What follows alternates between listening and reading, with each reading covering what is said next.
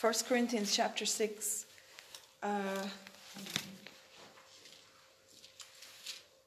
In verse 1, let's say. When you have a dispute with another believer, how dare you file a lawsuit and ask a secular court to decide the matter instead of taking it to other believers? Don't you realize that someday we believers will judge the world? And since we are going to judge the world, can't you even decide these little things among yourselves? Don't you realize that we will judge angels? So you should surely be able to resolve ordinary disputes in this life. And he goes on to say, you should have, why do you have to go outside to discuss things that should be open, and dialogue is so important. But he goes on to say in verse 5, I am saying this to shame you. Isn't there anyone in all the church who is wise enough to decide these issues? But instead, one believer sues another right in front of unbelievers. Even to have such lawsuits with one another is a defeat for you. Why not just accept the injustice and leave it at that? Why not let yourselves be cheated? And he goes on to say, don't you realize in verse 9 that those who do wrong will not inherit the kingdom of God? Don't fool yourselves. Those who indulge in sexual sin or sexual immorality, or who worship idols, or commit adultery, or are male prostitutes, or practice homosexuality, or are thieves, or greedy people, or drunkards, or abusive, or cheat people, or slanderers, none of these will inherit the kingdom of God. Some of you were once like that, but you were cleansed. Hallelujah. Say, I was cleansed. Whoa. I was getting kind of nervous there. But here we are. I was cleansed. I was made holy. I was made right with God by calling on the name of the Lord Jesus Christ and by the Spirit of our God. And you see, people think sometimes that they're so deep in their problems, or so deep in sin, or so deep in all kinds of issues that it's impossible. It feels like an impossible situation. And yet the Lord says, whoever calls upon the name of the Lord shall be saved. And it goes on there to say, in the world's culture, it says, I'm allowed to do anything, but not everything is good for you. That's true even in the most physical, basic things like our diet. And even though I am allowed to do anything, I must not become a slave to anything. And he goes on then down along, you can read it yourself after, but in verse, 15, don't you realize that your bodies are actually part of Christ? Should a man take his body, which is part of Christ, and join it to a prostitute? Never. And don't you realize that if a man joins himself to a prostitute, he becomes one body with her? For the scriptures say the two are united into one. But the person who is joined to the Lord, look at this, is one spirit with him.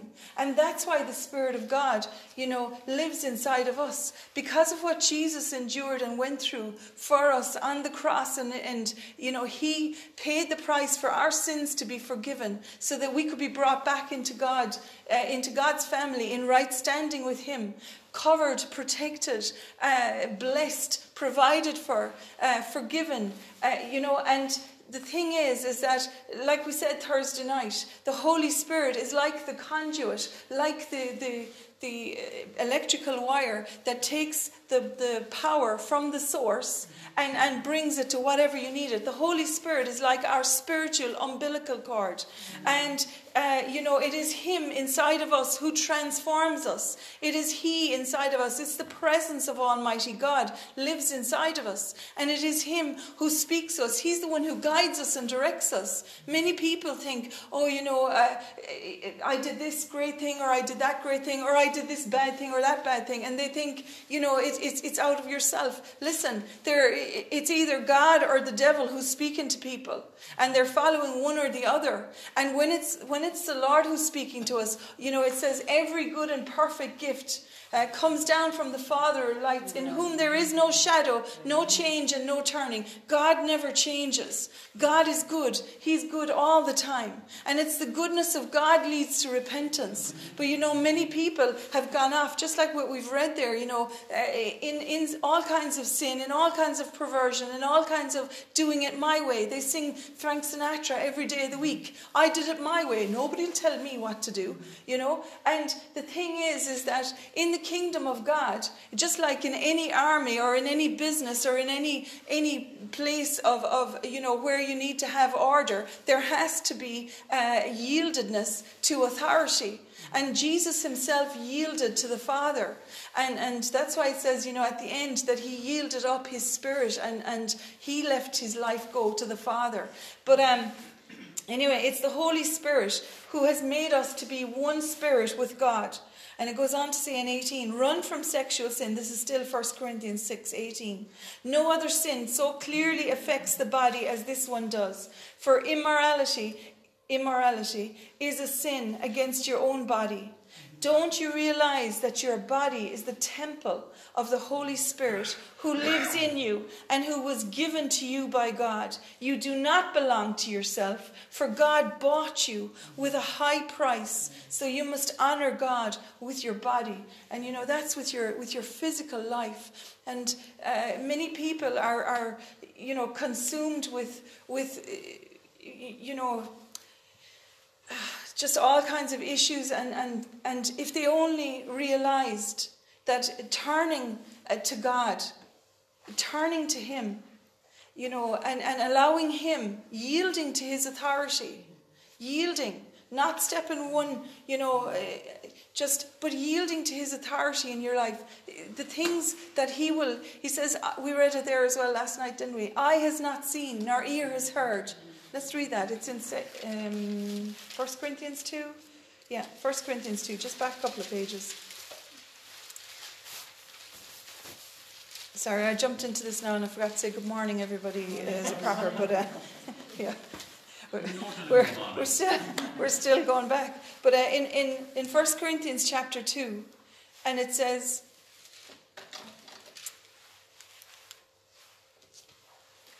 in verse.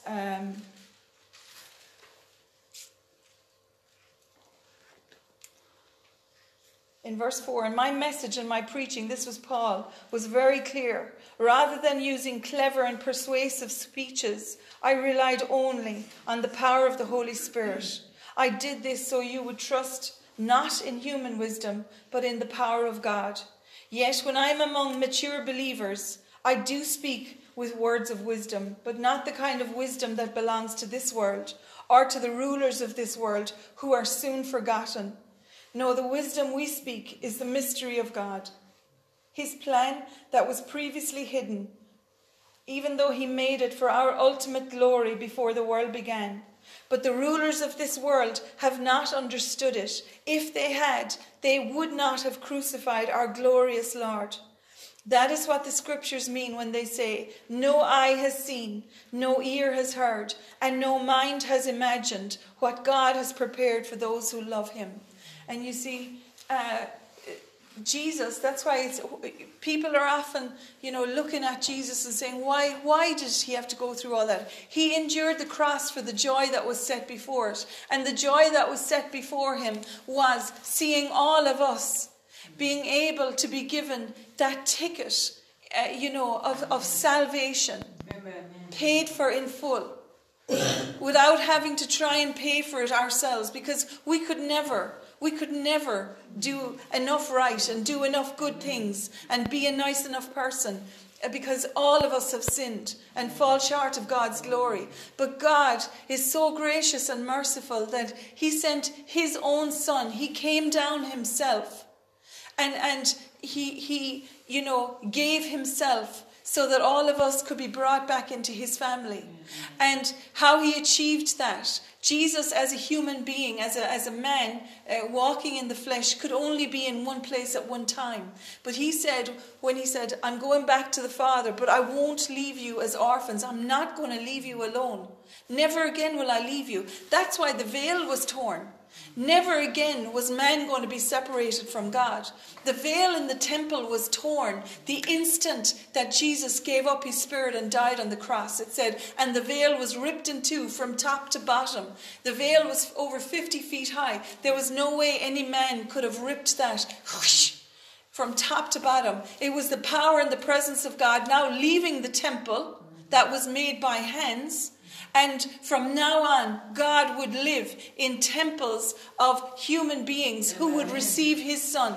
And that's why he's saying here, your eyes have, let's say it together, Father God, my eyes have not seen, my ears have not heard, and my mind cannot imagine, what you have prepared, and stored up for me, because I love you, Lord.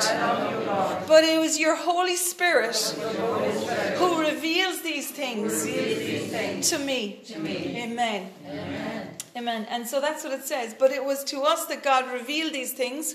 How? By his Spirit.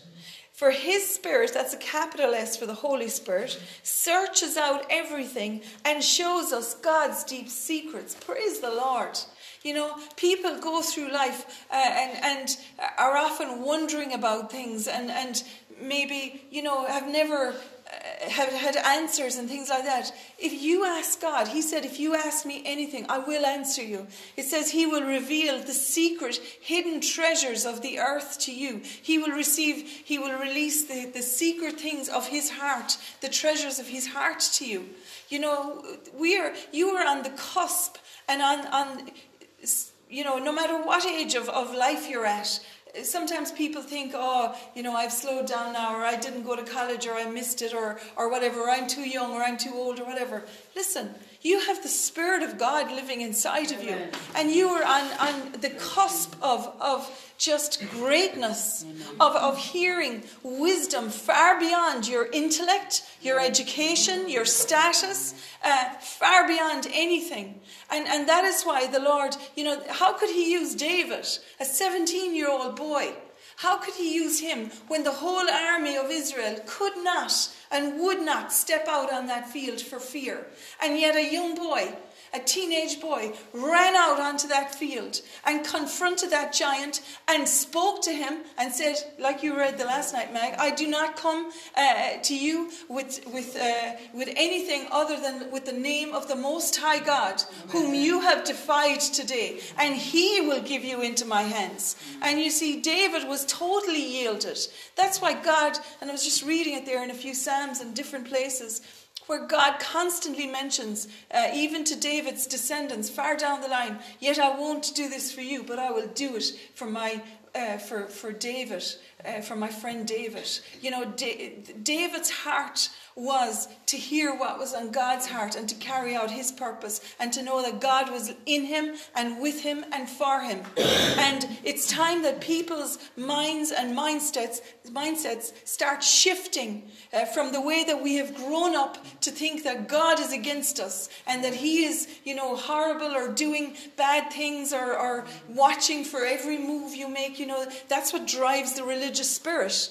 You know, I better be a good girl, or I better be, holy God is watching you, you know, and what it does is it grooms people to have a mindset of separation from God. But that's why Jesus died, so the veil could be torn in two, and so that God could now dwell in mankind and human beings, in every man, woman and child who would call upon the name of Jesus, and that he would lead and direct and guide us, love us, provide for us, you know, have fellowship with us every day. You are never alone.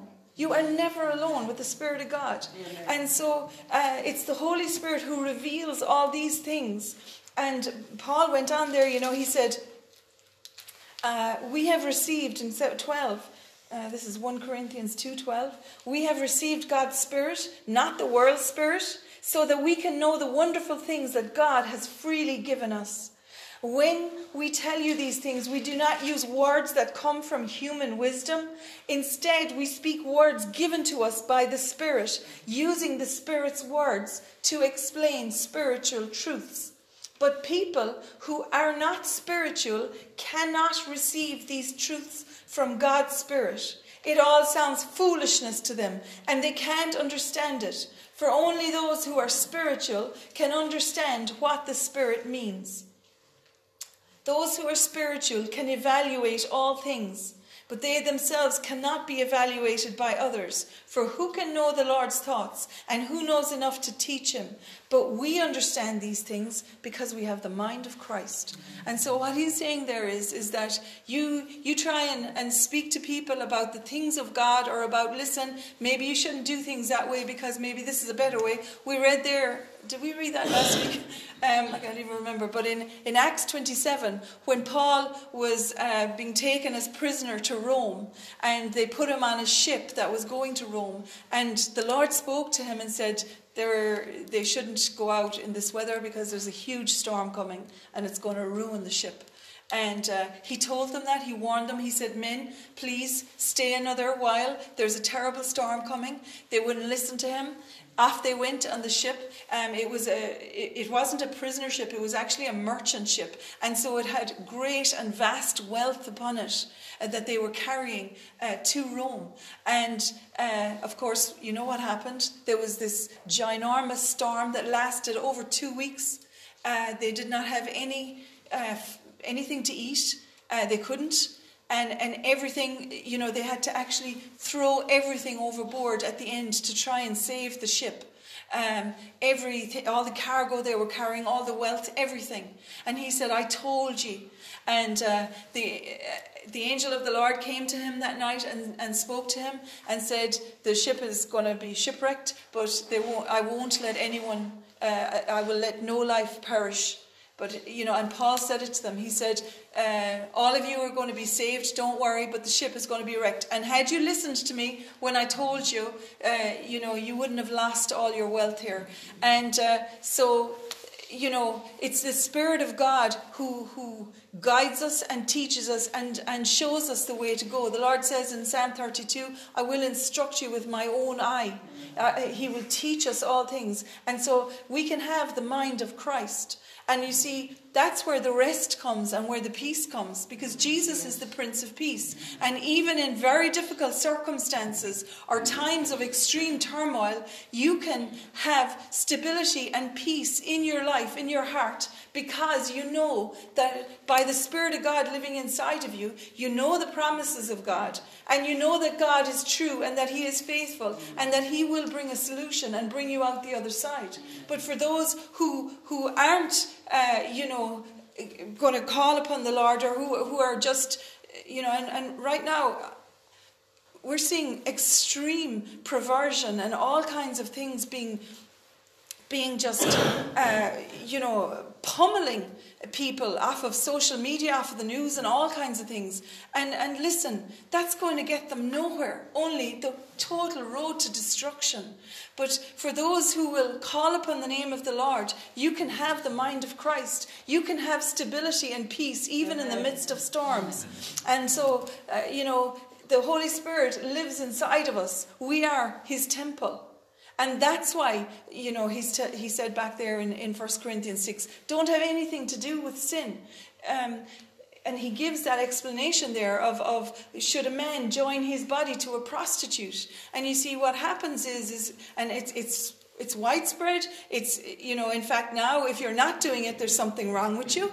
To be off, having affairs or one night stands and all kinds of things going on in the culture of the day. And for somebody who's not doing it, they mock them and ridicule them and say they're, something wrong with them. But the thing is that as God has so often said in his word, that our relationship with him is reflected in the marriage relationship between one man and one woman. And that union of the man and the woman is a reflection of how God loves his church. And that's why his church is called the bride of Christ. And so Jesus said that the bride of Christ will be presented to him as a bride without spot or wrinkle. And, and just to say like that, for where that's going on, it needs to be repented of, and every soul tie to those previous people need to be severed and cut and repented of, because it's really a reflection of idolatry. Idolatry is no different from it, from sexual sin, because it's giving yourself to somebody else. And, the Lord says, I am the Lord, worship no God but me. And so I would say that, you will be ministering to people who are in all kinds of problems and issues. And one thing you need to ask them is, if you've been with other sexual partners before you got married, you need to repent of it. And you need to renounce it, and you need to sever those soul ties, because you see that act of intercourse is a covenant. It's a blood covenant. That's why the woman, normally sheds blood at the first time, because it's a blood covenant. And Jesus made a blood covenant with us when he gave his life. And so, there are people, and that there are all kinds of messed up depression, anxiety, all kinds of mental health issues and other issues as well, all kinds of sicknesses and diseases. And they don't realize that they're carrying with them covenants that have been made with other people from the past that need to be repented of, and the cords severed to it, all right? And it will be something you will come across in ministry as you minister to people. And you need to be mindful of that. You have the mind of Christ, and you are now a temple of the Holy Spirit. And hallelujah, it went really quiet, and it's okay. Relax. That's actually not what today is about at all, would you believe? But I don't know how we got into that, but maybe it is important for you to understand it, all right? Because I didn't get around to naming it yet. Don't worry. But praise the Lord. So you are the temple of the Holy Spirit. Amen. Hallelujah. Thank you, Jesus.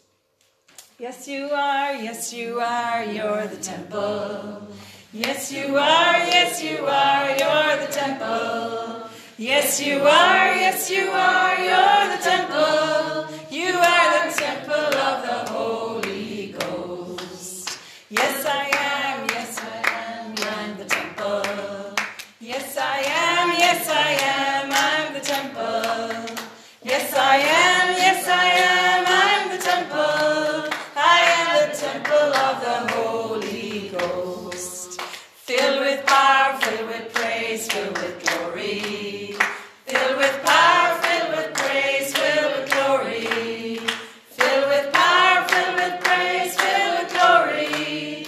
I am the temple of the Holy Ghost. Amen. Hallelujah. Thank you, Jesus. Lord, we praise you and we thank you today. That's the thing about the Lord, which I really like about him. God is honest, and he deals with things straight up. And, it's much easier to deal with things that way. For so long, things get covered up and people get afraid to say or speak out on subjects or whatever. And, all around them, a whole world is being destroyed. People, human beings, human lives. And praise God. I just wanted to look at a few scriptures. So will you flick with me quickly? One of them is in Exodus chapter 1. And I just want to encourage you that just like that scripture that we read in 1 Corinthians chapter 6, that you are the temple of the Holy Spirit. Listen, you have bigger fish to fry. And that's what I heard the Lord speak this week. You have bigger fish to fry. And there's things that are going on where the enemy has been trying to derail you. He's been trying to rock you. He's been trying to crush you. And the devil's a liar. And you will, hear things very often, where you hear the enemy speaking into people's lives, where he's saying, this is impossible, this is never going to work out, nobody is going to help you, none of this is true. And I just want to encourage you. Okay, so in Exodus chapter 1, Eileen, you never turn down the dial, would you? On the wall there. Do you see that dial? Because the heat is really hot. Just turn it down to like 20 maybe. Thank you. There's numbers on it, yeah. Praise the Lord. In Exodus chapter 1, where is this? Hallelujah.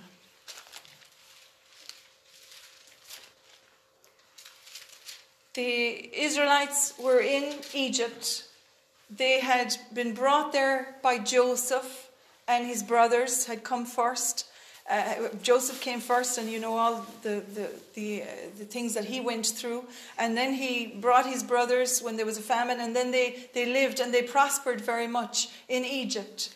But it was never their forever home. God was going to bring them back to Israel again. They just had to come out of there because of the famine that was in the land. And but what happened was that Pharaoh, who was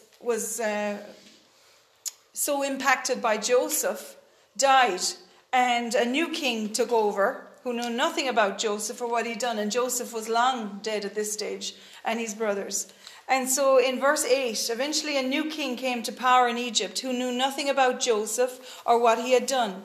And he said to his people, "Look, the people of Israel now outnumber us and are stronger than we are. We must make a plan to keep them from growing even more. If we don't, and if war breaks out, they will join our enemies and fight against us, and they will escape from our country." So the Egyptians made the Israelites their slaves. And that's what happens. Egypt is always a reflection of the world in the Word of God. You know, in Isaiah 30, God rebukes his people for saying, "You went to Egypt for help. You went to the world for help. You didn't come to me. And now you're going to reap the result of living with Egypt." And, you know, so that's what Egypt represents. This is symbolic, okay? I'm not talking against Egyptians or anything like that. The Lord loves all his children. But anyway, the Egyptians made the Israelites their slaves, and they appointed brutal slave drivers over them, hoping to wear them down, to afflict them with crushing labor. So you get such a description in the language here. They were afflicted and they were crushed. And they were being made to toil and to strive and to work. And none of it, you know, was for any gain because they were now slaves. And they forced them to build these cities, Pithom and Ramesses, as supply centers for the king. But the more the Egyptians oppressed them, hallelujah, the more the Israelites multiplied and spread. And I want to encourage you with that today, that the more the devil has been trying to press you and crush you, the more the Lord is going to bring increase to you and multiplication. Because, you know, the devil is a liar. And so the more the Egyptians oppressed them, the more the Israelites multiplied and spread, and the more alarmed the Egyptians became. So the Egyptians worked the people of Israel without mercy. They made their lives bitter, forcing them to mix mortar and make bricks and do all the work in the fields. They were ruthless in all their demands. And they even went on, you know, that wasn't enough for him. And that's what happens with the demonic. It's never enough for the devil. You know, there's constant pushing. And this is what you're seeing right now play out in front of you. And make no bones about it. The whole transgender and globalist and climate change agenda is all one. And it is snowballing and becoming bigger and bigger. It's actually shocking, even in the last number of months, the way it has exploded and is now being portrayed as normal. And anybody who does not agree with it is not normal. Okay? And so it's really Isaiah chapter 5 verse 20 playing out in front of our eyes. Woe to them who call evil good and who call good evil. Woe to them, says the Lord. But anyway, this is what happened. The more that the Egyptians pressed them, the more the Israelites increased, the more they pressed them more. And that's what happens when you're going through trials or difficult situations. It can feel like that there is no way out and that it's actually getting worse. And that's the enemy. That's how he operates. And he's a liar. And so what they went on then for was their children. And he told the midwives, there was 2 midwives here who were ministering to the Israelites, when you help the Hebrew women as they give birth, watch as they deliver. If the baby is a boy, notice it's a baby, not a baby. If the baby is a boy, kill him. If it is a girl, let her live. But because the midwives feared God, they refused to obey the king's orders, and they allowed the boys to live too. So the king of Egypt called for the midwives. Why have you done this, he demanded. Why have you allowed the boys to live? The Hebrew women are not like the Egyptian women, the midwives replied. They are more vigorous and have their babies so quickly we cannot get there in time. So God was good to the midwives, and the Israelites continued to multiply, growing more and more powerful. Hallelujah. Amen. And I'll just finish it. Because the midwives feared God, he gave them families of their own. And then Pharaoh gave this order to all his people. Throw every newborn Hebrew boy into the Nile River, but you may let the girls live. Why do they want the girls? For slaves. Why do they not want the boys? Because they want to remove the masculinity and the effect that a man can have. And that's what's happening in our society today. They are making men into women in order to remove masculinity, in order to remove any possible defense, because it is always the men who defended the women and the children. Okay? And that's exactly what's at the root of that gender, that whole thing. Have nothing to do with it, I'm telling you. And just watch it, because they're going to hang on their own gallows that they have set up, just as Haman hung on his gallows. God will not allow, and these people, they are on a path of utter destruction, and they need to repent, especially look, people can live any way they want. If they want to live in homosexual relationships, let them do it. I have no problem with that. That's their decision. Every one of us has a free will. But don't try and push it down on top of all of society and say that there's something wrong with you when you don't agree. Always and ever. And we read it there earlier, in 1 Corinthians 6. It's very important to be able to have open dialogue and to be able to give your opinion and to be able to have your own opinion. And that is what is supposedly, a democratic state or a free liberal society. But the free liberal society that this agenda wants is to shut down anyone who does not agree with it or who will not come and partake of it. And it's very similar to what happened in Sodom and Gomorrah. And you can read it yourself in Genesis. I think it's like 15, 16 there somewhere. When the Lord came and he looked, he met Abraham. And I love that picture of Abraham as a friend of God. And it says that Abraham saw the Lord looking over towards where Sodom and Gomorrah was, and Abraham picked up in his spirit, and the Lord said, "Shall I divulge to Abraham what I'm about to do?" And he told Abraham what he was about to do to Sodom and Gomorrah, and Abraham cried out and interceded for that place. And he said, if you find 50 righteous people there, will you save it? And the Lord said, I will. And he went down 45, 40, 30, 20. If you only find 10 people there, will you save it? And the Lord said, I promise you I will, if I find 10 there.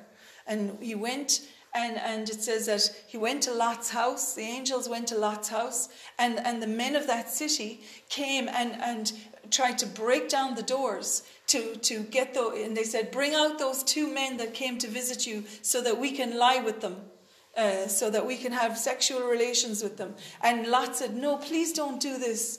And, there was utter depravity. And that's how that spirit works. It tries to take over and to overcome by power. And in order to do that, it must remove anybody who can stand up against it. And I'll tell you, men, it's time for men to stand up, because they're coming for you. And just like Dieter, is that him who said that, Dieter Bonhoeffer? He said they came for the Oh, the other fella, sorry, yes, pastor, yeah, Martin. What was his name again?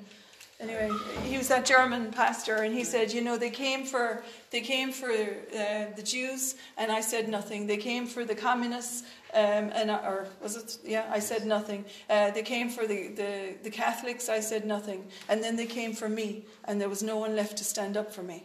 And that's exactly what's happening. And, okay. How do we get onto that?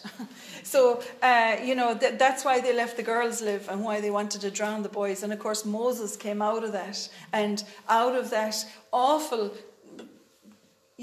torment for Moses' mother, she gave birth to this beautiful baby and saw that there was something special about him. Again, the Spirit of God in her, telling her, protect this child. And so she sent him off down the river in this basket, and his sister Miriam went and walked to see what would happen.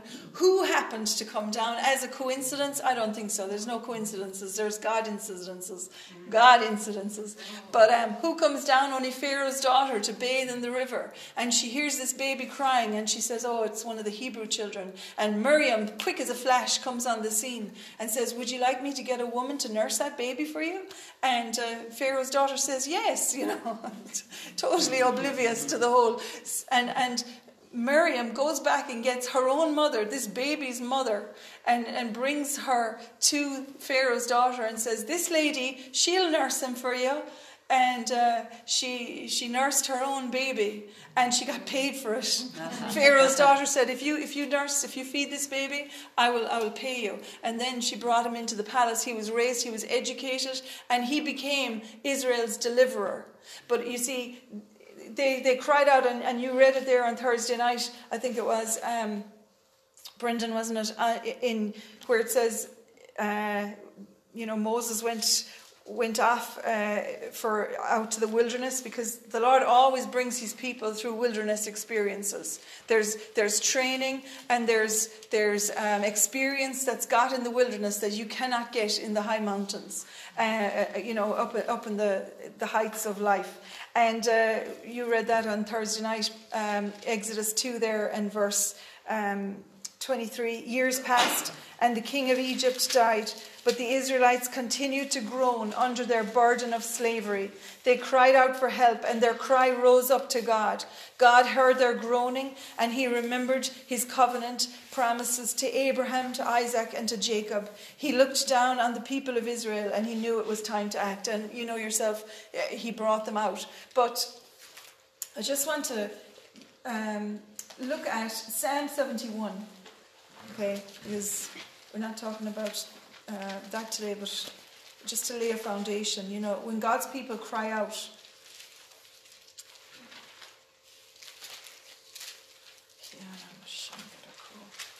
in Psalm 71,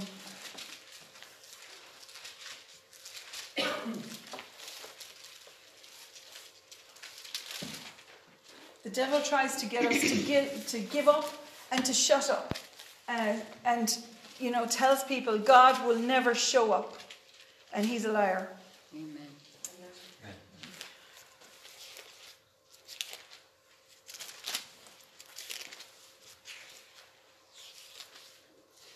Okay. Psalm 71. O Lord, I have come to you for protection. Don't let me be disgraced. Save me and rescue me, for you do what is right. Turn your ear to listen to me and set me free. Be my rock of safety, where I can always hide. Give the order to save me, for you are my rock and my fortress. My God, rescue me from the power of the wicked, from the clutches of the cruel oppressors. O Lord, you alone are my hope. I've trusted you, O Lord, from childhood. Yes, you have been with me from birth. From my mother's womb, you have cared for me. No wonder I'm always praising you. My life is an example to many, because you have been my strength and protection. This is why I can never stop praising you. I declare your glory all day long. And now in my old age, don't set me aside. Don't abandon me when my strength is failing, for my enemies are whispering against me. They are plotting together to kill me. They say, God has abandoned him. Let's go and get him, for no one will help him now, and no one will rescue him. And that's what the enemy is speaking into so many people, where there's difficult situations. He's speaking words of discouragement. He's causing things to happen that discourage and try to derail and defeat people by making them think that somehow there's something wrong and God won't help me. God will not deliver me. And this psalm goes on, but I will keep hoping for your help. I will praise you more and more. In 15, I will tell everyone about your righteousness. So you see that in 14 there, I will keep hoping for your help. It says in Hebrews chapter 10, cast not away your confidence, which has great recompense of reward. Don't throw away your confidence in God. And just like the Israelites, when the devil put the crushing oppression and affliction on them, what it caused to happen, instead of beating them down and getting them to give up, it actually caused them to flourish and prosper more. Why? Because they leaned more on the Lord. And the Lord is our strength. And the more opposition and hostility and hatred or problems or, whatever it is, sickness, it doesn't matter whether it's sickness, relationship, issues with your own health or your mental health or whatever, issues with your finances or your business, it doesn't matter what it is. But as you are pressed and being crushed, well, as you lean on the Lord and as you come into that place of deeper relationship with him and trusting in him and proclaiming his word and doing what he tells us to do, living right and declaring his word, what's going to happen is you're going to increase despite the circumstances, and you are going to see your enemies defeated and turned back. And that's what happened, and the rest of that psalm goes on, and just says, I will shout for joy and sing your praises, for you have ransomed me. And the last verse, 24, I will tell about all your righteous deeds all day long, for everyone who tried to hurt me has been shamed and humiliated. And, that's the promises of God. In Psalm 69, just back a couple of pages, save me, O God, for the flood waters are up to my neck. There's an ad that used to be on TV there. I don't know if it's on much anymore, but it was, about a woman who was sitting in a kitchen and who had like so many bills, and she just was trying to hold her head, and suddenly the whole kitchen filled with water, and she was like drowning in the water, and then light appeared, and it was, I don't know, some bank, or maybe it was MABS or something like that. Maybe it was an ad for them, saying, we can help you and we can bring you out of this. And that's what many people feel like, is that, they're in the water and that they're just about to go under.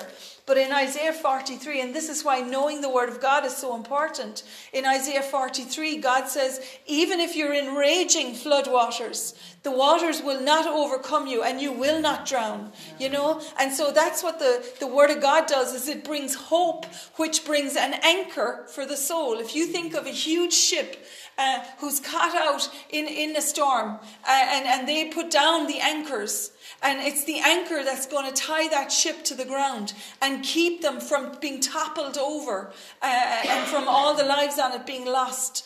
And so hope is the anchor of our soul. And that's why the Lord tells people, don't throw away your hope. Don't give up. Do not give up your hope, because God will come through for you. And it may not come the way you had planned and the way you had wanted it, but he will. We try and tell God sometimes, well, it would be so much easier now if you just did this, and then that would work out and all that. But you see, God sees the whole picture. And there are things that we learn in the wilderness. As I said before, I've been through many wilderness situations in my life, and I was crying out, and it wasn't for the dint of not crying out to God, and yet now that I look back, I can see all of the things that God used to shape me and my family and has used for good for now. That we would have never had those skills or that empathy or anything like that. And, it's not that the Lord causes bad things to happen. He doesn't. But he certainly will use what the enemy has tried to do to you to help you to come out of that season stronger and a different person. And that's what the Spirit of God does. He changes and transforms us from the inside out. And he changes our mindsets, our attitudes, our responses. And we become stronger. And you see, that's what the culture of the world right now is, to try and beat people down and make them weaker, make the men into women and make the women all confused and totally pervert the family and education, everything. It's seeped into how many, you see this Bud, whatever they're called, Budweiser and Bud Light, decided in this marketing executive, in her great intellect, which, I'm not condemning that girl or anything, but God, she decided that it would be a great idea for a woman to advertise a beer. And so she got, not a woman, but she got a trans woman to do it. Well, she felt that, and I'm quoting her, that their customers were actually faffish and out of touch. And so they needed to be brought into the new way of thinking. And so she arranged for this trans woman who tries to look like Audrey Hepburn, who was a beautiful film star in the 50s and 60s there. And so this man is trying to dress up like that woman. It's a total counterfeit and a total fake. It's not Audrey Hepburn, and it's nothing like her, and never will be. Every one of us are individuals, and there's only one of us who will ever live.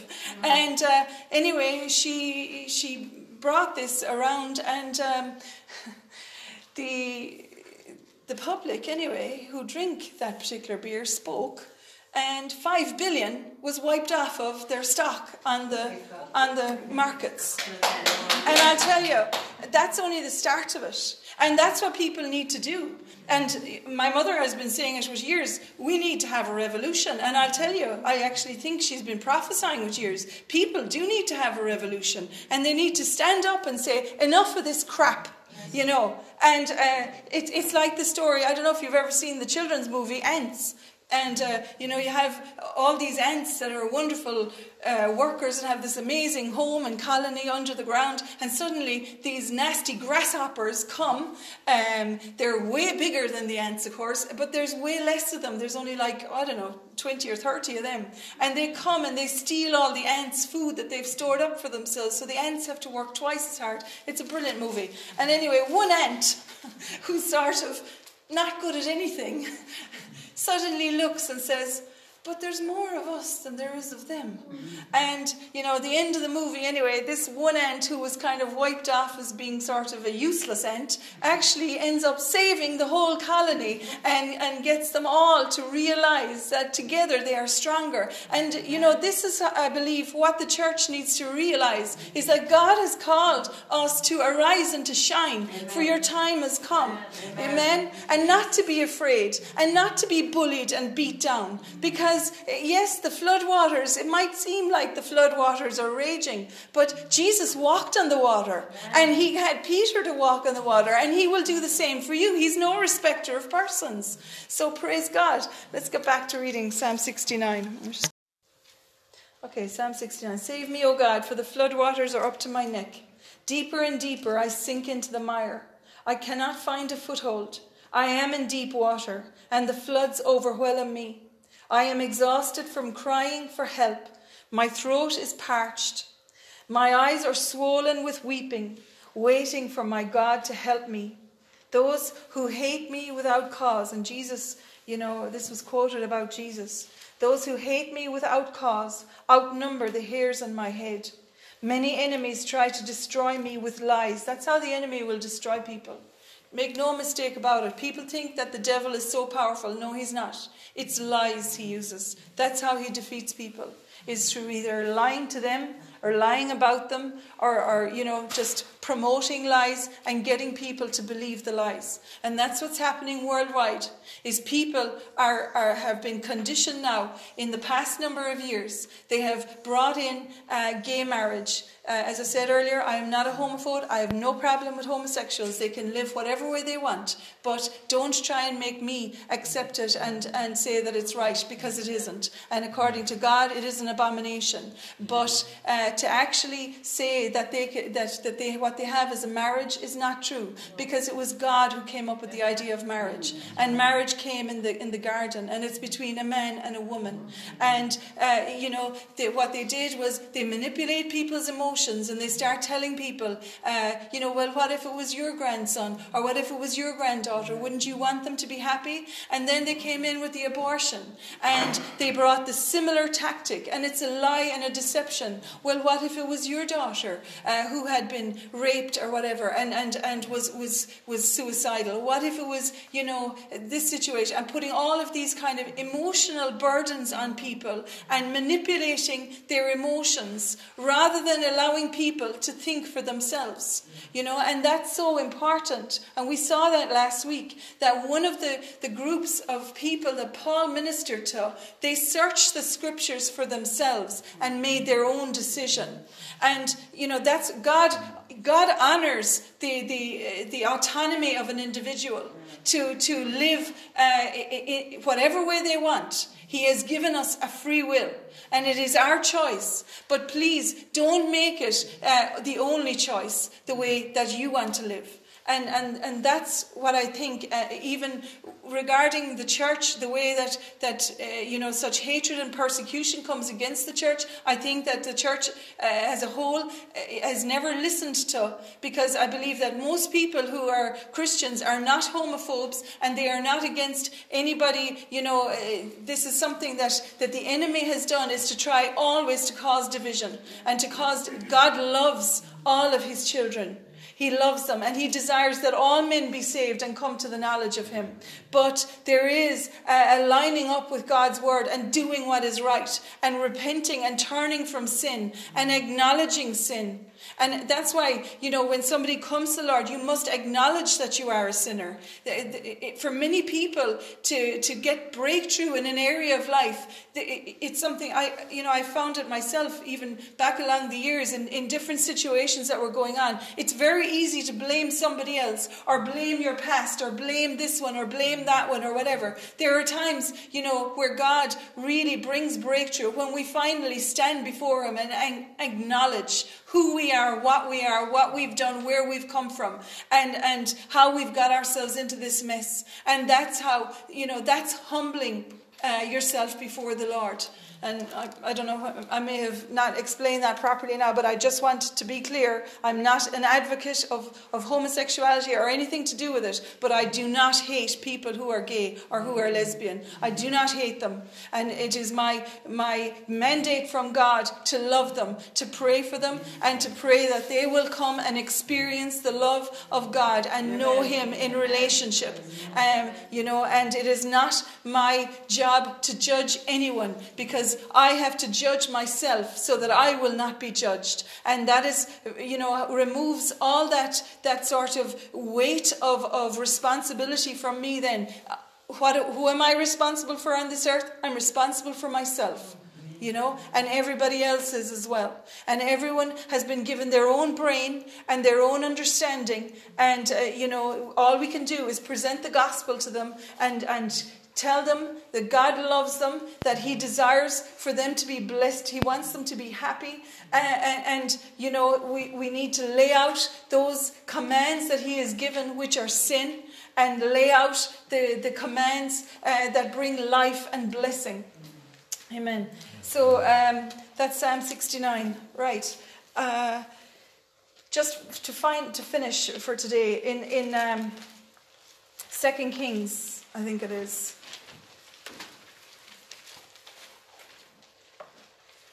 Many people are involved in stuff and are going through things, and this week, our article in the Outlook sort of dealt with that, about private tears, about things that people go through, situations and heartache and hardship.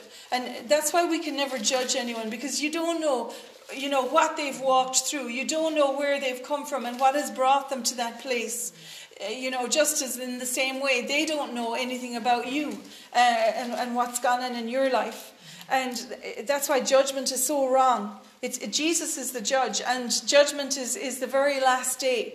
And up until that moment, God is willing and wanting all men to repent. In 2 Kings 18, it's a bit long, so I'll just skim through it. But you have this king called Hezekiah. He was a very good king. He, just to say there, he was faithful to God. He tore down, in verse 4, he removed the pagan shrines and smashed the sacred pillars and cut down the Asherah poles. That means those things that the people were worshipping in the land and observing as God, bowing before them. And the Asherah pole is very much representative of female fertility and in particular abortion. And so he removed those things and tore them down. And I believe that as the church, starts to see a move of God's Spirit, what you're going to see is in people's hearts and in their lives, those things are going to be torn down. Those strongholds that have been put in there and built up by the enemy to trick and deceive people, they will be ripped down by the truth of God's word. Amen. He broke down the bronze serpent that Moses had made, which God had got Moses to make at the time when the serpents were biting the people because they were murmuring against Moses. But what did they do? They started actually worshipping the snake and took their eyes off the Lord. And so they were offering sacrifices to it. And he tore that down. And he trusted in the Lord, the God of Israel. And there was no one like him among all the kings of Judah. Wouldn't you imagine that's written about Hezekiah. There was no one like him among all the kings of Judah, either before or after his time. He remained faithful to the Lord in everything, and he carefully obeyed all the commands the Lord had given Moses. So what happened? The Lord was with him, and Hezekiah was successful in everything he did. And then what happened? He revolted against the king of Assyria because up to that point, the previous kings had been paying money to their foreign adversaries in order to keep them at bay so they wouldn't, come in and conquer them as they had done before. And so the king of Assyria and his crowd got really upset about that. And they were already, the reason Hezekiah refused to give him the money was because they had already invaded northern Israel and Samaria and had taken all these towns and cities. And he decided, why would I give to something that has torn apart God's people? And so next thing that happened is that this lovely commanding officer called Sennacherib, even his name is enough. It sounds like a vicious name, and he sure was. He decided to surround Jerusalem and come against Hezekiah to take over all of Judah. And you see, Judah is the line that Jesus came out of. Jesus is the lion of the tribe of Judah. He came out of the bloodline of Judah. And so in attacking Judah, Satan was now after crossing a boundary line because these were God's people. And you remember what we read earlier, that it was God's people who were being oppressed. And when they cried out, God heard them. And he always defends and delivers his people. And Sennacherib, in verse 19, he made this big speech. He had plenty of words. And he said, this is what the great king of Assyria says. What are you trusting in that makes you so confident? Do you think that mere words can substitute for military skill and strength? You see, what he was criticizing and condemning there was the word of God. Because these people, he knew, trusted in the Lord and in his word. And he was saying, we are far more mighty than your piddling words. You know, he's saying you're wasting your time. And he said, who are you counting on that you have rebelled against me? On Egypt? Well, that's not going to do you any good. And then he says in 22, but perhaps you will say to me, we are trusting in the Lord our God. And, you know, here he's mocking God's people for trusting in God. And then 23, he says, I'll tell you what, strike a bargain with my master. This is very similar to the proposal that Satan gave to Jesus when he was in the wilderness. If you will only bow down to me, I won't do it to you so, okay? And this is what this guy's saying. If you will strike a bargain with my master, the king of Assyria, I will give you 2,000 horses if you can find that many men to ride on them. And again, this is the enemy's agenda, is to get rid of the men, the ones who can rise up and protect and defend. With your tiny army, how can you think of challenging even the weakest contingent of my master's troop? Even with the help of Egypt's chariots and charioteers. What's more, do you think we have invaded your land without the Lord's direction? The Lord himself told us, attack this land and destroy it. You see the lies that the enemy spits out of his mouth, that venom. And was somebody weak here, they would have listened to that and said, God told them to come against us. And this is what people are being bombarded with every day of the week. God, why have you... Jesus cried it out on the cross. My God, why have you forsaken me? And as we sang earlier, he was forsaken so we could be forgiven. Jesus endured that so that never again would God's people be left alone to fight the enemy for themselves. And here, you know, these people saw this as they saw what the Lord did for them. Go down to 28. Listen to this message. Oh yeah, what happened then was that the ones who went out to talk to him, to try and reason with him, said, look, talk to us in Arabic, don't speak to us in Hebrew, because otherwise the people who are up on the wall, they'll hear it and they'll get frightened. And of course, Satan will never do the right thing. And so he started speaking in Hebrew. He stood up and shouted in Hebrew to all the people on the wall. Listen to this message from the great king of Assyria. This is what the king says. Don't let Hezekiah, so Hezekiah was Judah's king, deceive you. He will never be able to rescue you from my power. Don't let him fool you into trusting the Lord by saying the Lord will surely rescue us. This city will never fall into the hands of the Assyrian king. You see, that's what Hezekiah had been telling them.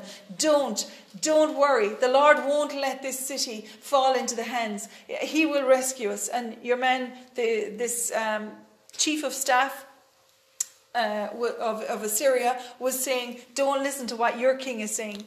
And so he said, make peace with me. Open the gates and come out. Then each of you can continue eating. You see, the enemy, that's how he does. He's a chameleon. He's a serpent. He takes on whatever form will get him the best opportunity at the time. And so here he's talking to the people in a very nice manner. Just to open the gates and come out. You can eat whatever you want, and I'll take you to a really nice place, and I'll give you really nice homes and everything. Everything will be fine. Don't worry. And what he says here at the end of 32, choose life instead of death. That's the devil always takes God's words and twists them. That's what God told through Moses. He told his people, choose life and don't choose death. Here the devil knows the word of God backwards. And he knows every single letter and character in it. And so don't listen to Hezekiah when he tries to mislead you by saying the Lord will rescue us. Have the gods of the other nations ever saved their people from the king of Assyria? What happened to the gods of Hamath and Arpad? And what about the gods of Seravaim, Hena and Iva? Did any god rescue Samaria from my power? They were their nearest neighbors. Did any god rescue them? No. What god of any nation has ever been able to save its people from my power? So what makes you think that the Lord can rescue Jerusalem from me? And here, the people did what they were told. The people were silent, and they did not utter a word because Hezekiah had commanded them, do not answer him. Listen, the quality of leadership has such an impact on the outcome of the battle. And Hezekiah had already spoken and directed the people of what to do. And to be fair to the people, they did obey him. And they didn't open their mouth or speak. And then after the people were silent and they came back into Hezekiah, and he and all of his people in authority all tore their clothes, which was a symbol, an outward symbol of humility before God. They put on burlap or sackcloth, and what they did was they humbled themselves before God, and they said, you know, Lord, this is what we're facing. We have no power. We've done what you've told us to do, and now it's up to you. We're looking to you. And so they kept a right heart about it. And then Isaiah, who wrote the book of Isaiah, was the prophet at this time, and he sent a message, and he said in verse 5, say this to your master Hezekiah. This is what the Lord says. Do not be disturbed by this blasphemous speech against me from the Assyrian king's messengers. Listen, I myself will move against him, and the king will receive a message that he's needed at home. So he will return to his land, where I will have him killed with a sword. So again, you've got the word of knowledge here from the prophet, and that brought stability to them, that God had answered them, and that he said he's going to look after this. And then Sennacherib came again. He heard that there was kind of trouble at home, but he sent one more message. And this is this is how the enemy operates. It's constant bombardment with negative things, with bad news, with turmoil and all kinds of chaos and confusion. And he's saying, don't trust your God in verse 10. Oh, sorry, we've moved into chapter 19, 2 Kings 19:10. Don't trust in your God in whom you trust. Don't let your God in whom you trust deceive you with promises that Jerusalem will not be captured. You know perfectly well what the kings of Assyria have done wherever they have gone. They have completely destroyed everyone who stood in their way. Why should you be any different? Have the gods of other nations rescued them? My predecessors destroyed them all. And then it says, that's what he actually wrote. And after Hezekiah received the letter in verse 14 and read it, he went up to the Lord's temple and spread it out before the Lord. You know, there's some things that you may need to spread out before the Lord. I feel this very important, is that, the Lord ministers to people through study and even through writing out things that have gone on or things that are troubling you or whatever. Write it out and bring it before the Lord. That's what Hezekiah did here. There was nothing else he could do. And he spread it out before the Lord. And Hezekiah prayed this prayer in verse 15. O Lord, God of Israel, you are enthroned between the mighty cherubim. You alone are God of all the kingdoms of the earth. You alone created the heavens and the earth. Bend down, O Lord, and listen. Open your eyes, O Lord, and see. Listen to Sennacherib's word of defiance against you, the living God. And then he says, it is true what he said. Everything he said, they have destroyed all those other nations. But of course they could destroy them, because they were not gods at all.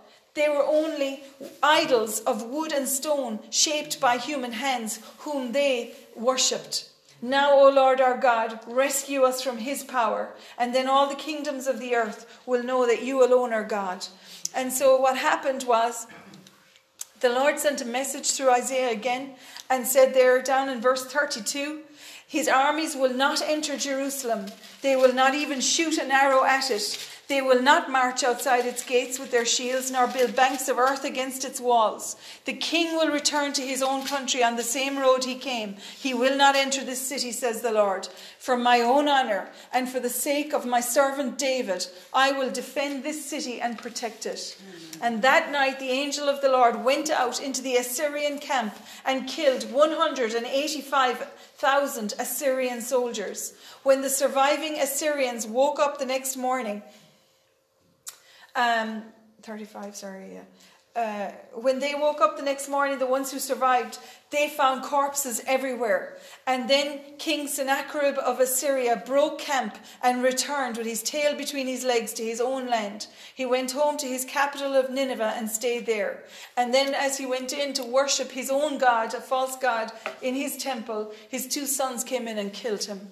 And so all of the words that God had spoken about this particular situation came to pass. And it is no different for you. I know that was long, and thank you for your patience. But listen, there is, what joy for the nation whose God is the Lord. It says in the Psalms. And where Hezekiah took the stance of leadership under God, had he buckled, that whole place would have been, there would have been no victory there. But because he stood and because he humbled himself before God, because he was right in God, before God's eyes, he repented, and in humbling themselves like that and tearing their clothes, there was repentance for sin. There was all of that, and coming before God and looking to him, and God did not allow their enemy to prevail.